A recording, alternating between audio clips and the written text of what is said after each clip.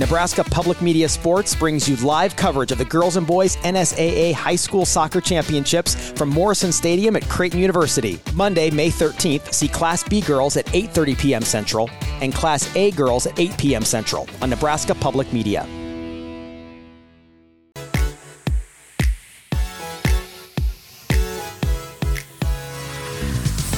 You're listening to Hurrdat Sports Radio.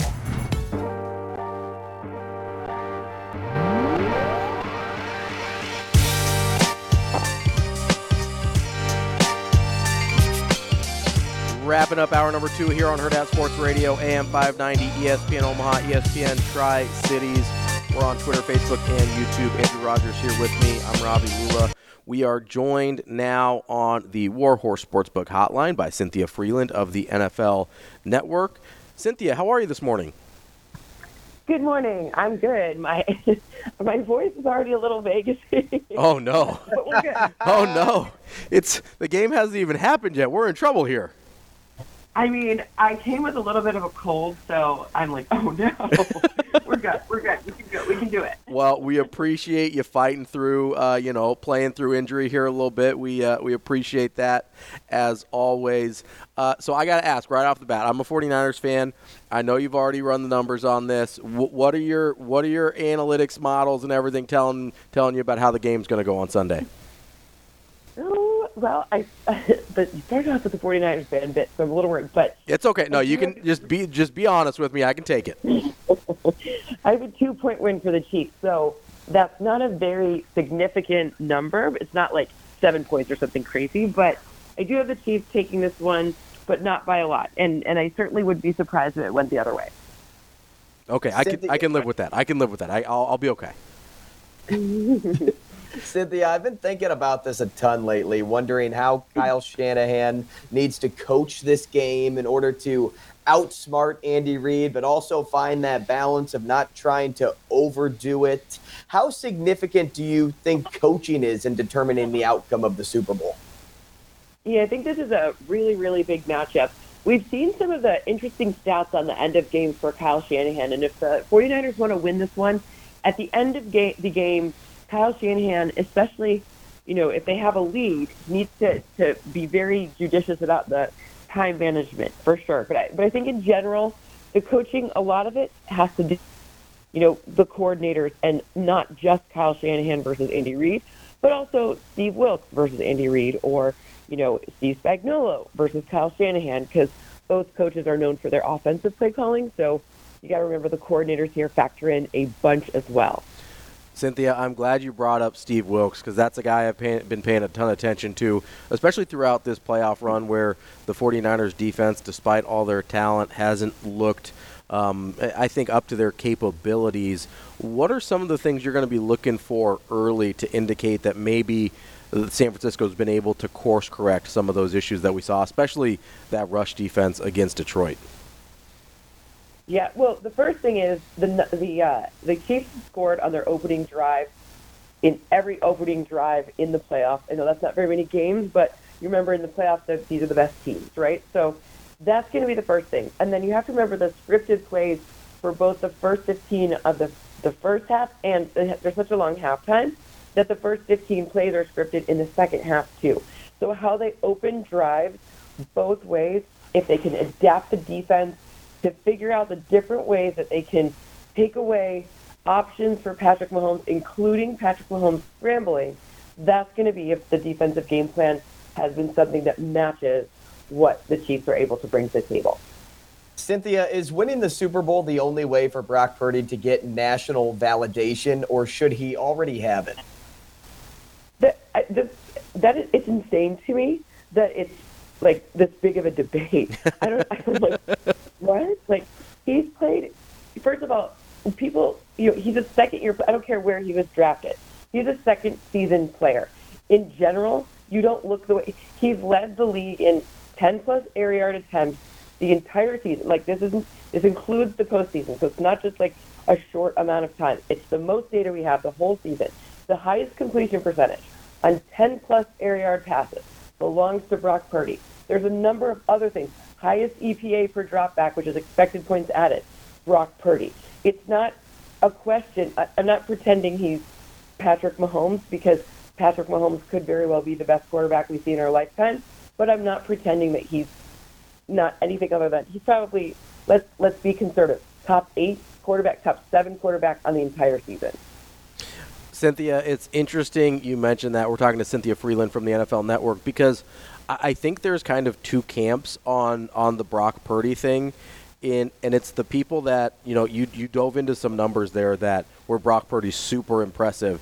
And then I think there's people that can't get over kind of just how he looks in the physical attributes. Like, how much do you think that plays into, even outside of the draft position? But he doesn't look like Trevor Lawrence, right? He doesn't look like that, like a Anthony Richardson or a Josh Allen, right? He doesn't look like that guy. But the numbers tell you, and the people that follow the numbers tell you just how good he's been. How much of that do you think is a factor in the way he's perceived? I guess I just think people don't like being wrong, and the fact that he was drafted very low. Fair. Yeah. So, they're just looking for justification. Like, sometimes you just got to admit, hey, we got this. I'm going to take the L here, and I'm wrong. I think it's more that. I mean, because the other thing that I look at, which is a very telling thing, is demeanor pregame. And Brock Purdy has stone-cold killer demeanor pregame. He's not anxious. You can talk to him about what's his favorite music. Like, I don't think people should do that, but I've seen them ask him stupid stuff like that pregame. And he is cool, calm, collected, the whole thing. He can't get rattled. So, I mean, that's the type of demeanor I want. He never looks nervous. Like, maybe he looks like Boy Next Door and he looks young, but he is very chill. Cynthia, as a data-driven analyst, how do you navigate the balance between statistical insights and the intangible factors that can influence the outcome of a high-stakes game like this one? Analytics are a framework. So what you put on your framework, like you and I can have the same car. The chassis is the same, right? If I paint my car red and you paint your car, like black or whatever, it's going to be your decision how you want it to ultimately turn out.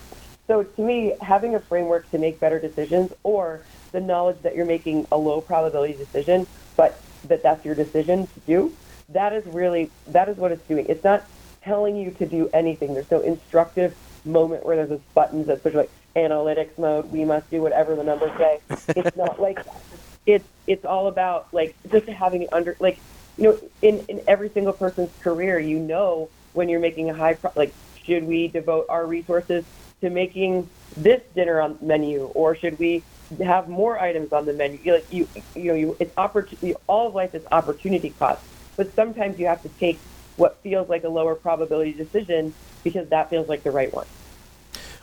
Cynthia, I'm interested in your kind of perspective on players outside of that quarterback position.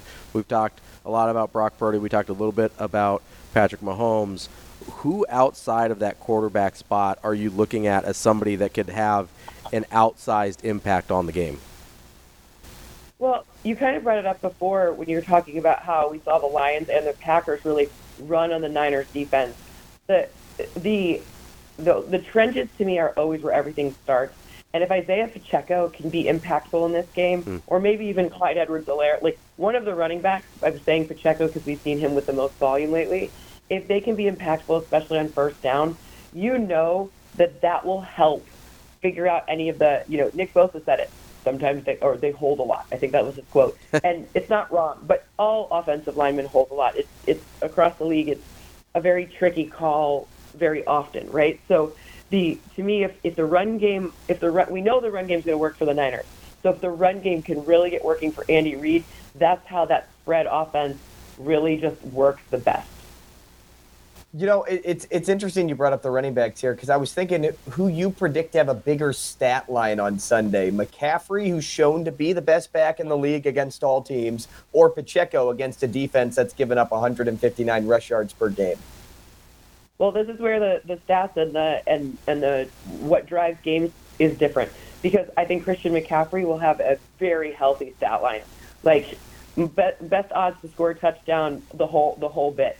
But when I'm looking at those, like maybe 4 yards on first down is actually a little bit more helpful in eating up enough of the clock and then giving Patrick Mahomes a chance to have a little bit, some of his receivers get some separation because third down is in this obvious passing situation. Perhaps that's what impacts the game more because we know Christian McCaffrey is going to be he's going to be a monster. Look out. Cynthia, about a minute and a half left here with you. All right, so you kind of hit me in the feels on the front end by saying that the Chiefs were 2-point winners in your model. But so make me feel a little bit better on the back end here. What is the path to victory for the 49ers if they are able to pull it off? I told you that I love the trenches and offensive line play is where I start. If the right side of that offensive line can stay protecting Brock Purdy and giving them the configurations that they need, that is the key to victory for the Niners. They use a compressed formation. They're the tightest bunch together in the league this year.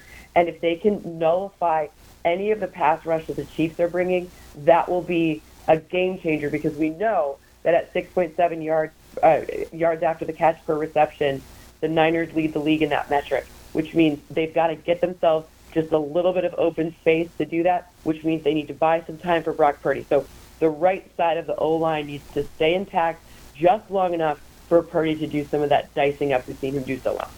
That's Cynthia Frelund from the NFL Network, and we'll let you go just a little bit earlier. Save that voice up. You still got a couple more days to go. You power through. We appreciate your time as always, Cynthia.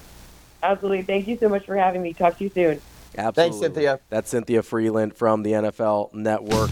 Real quick, before we hop into hour number 3, we want to remind you about our friends at the Omaha Supernovas. Get over to supernovas.com to check out merchandise schedule. Get your tickets there as well. The Supernova will be back in town on the 18th. That's a week from Super Bowl Sunday.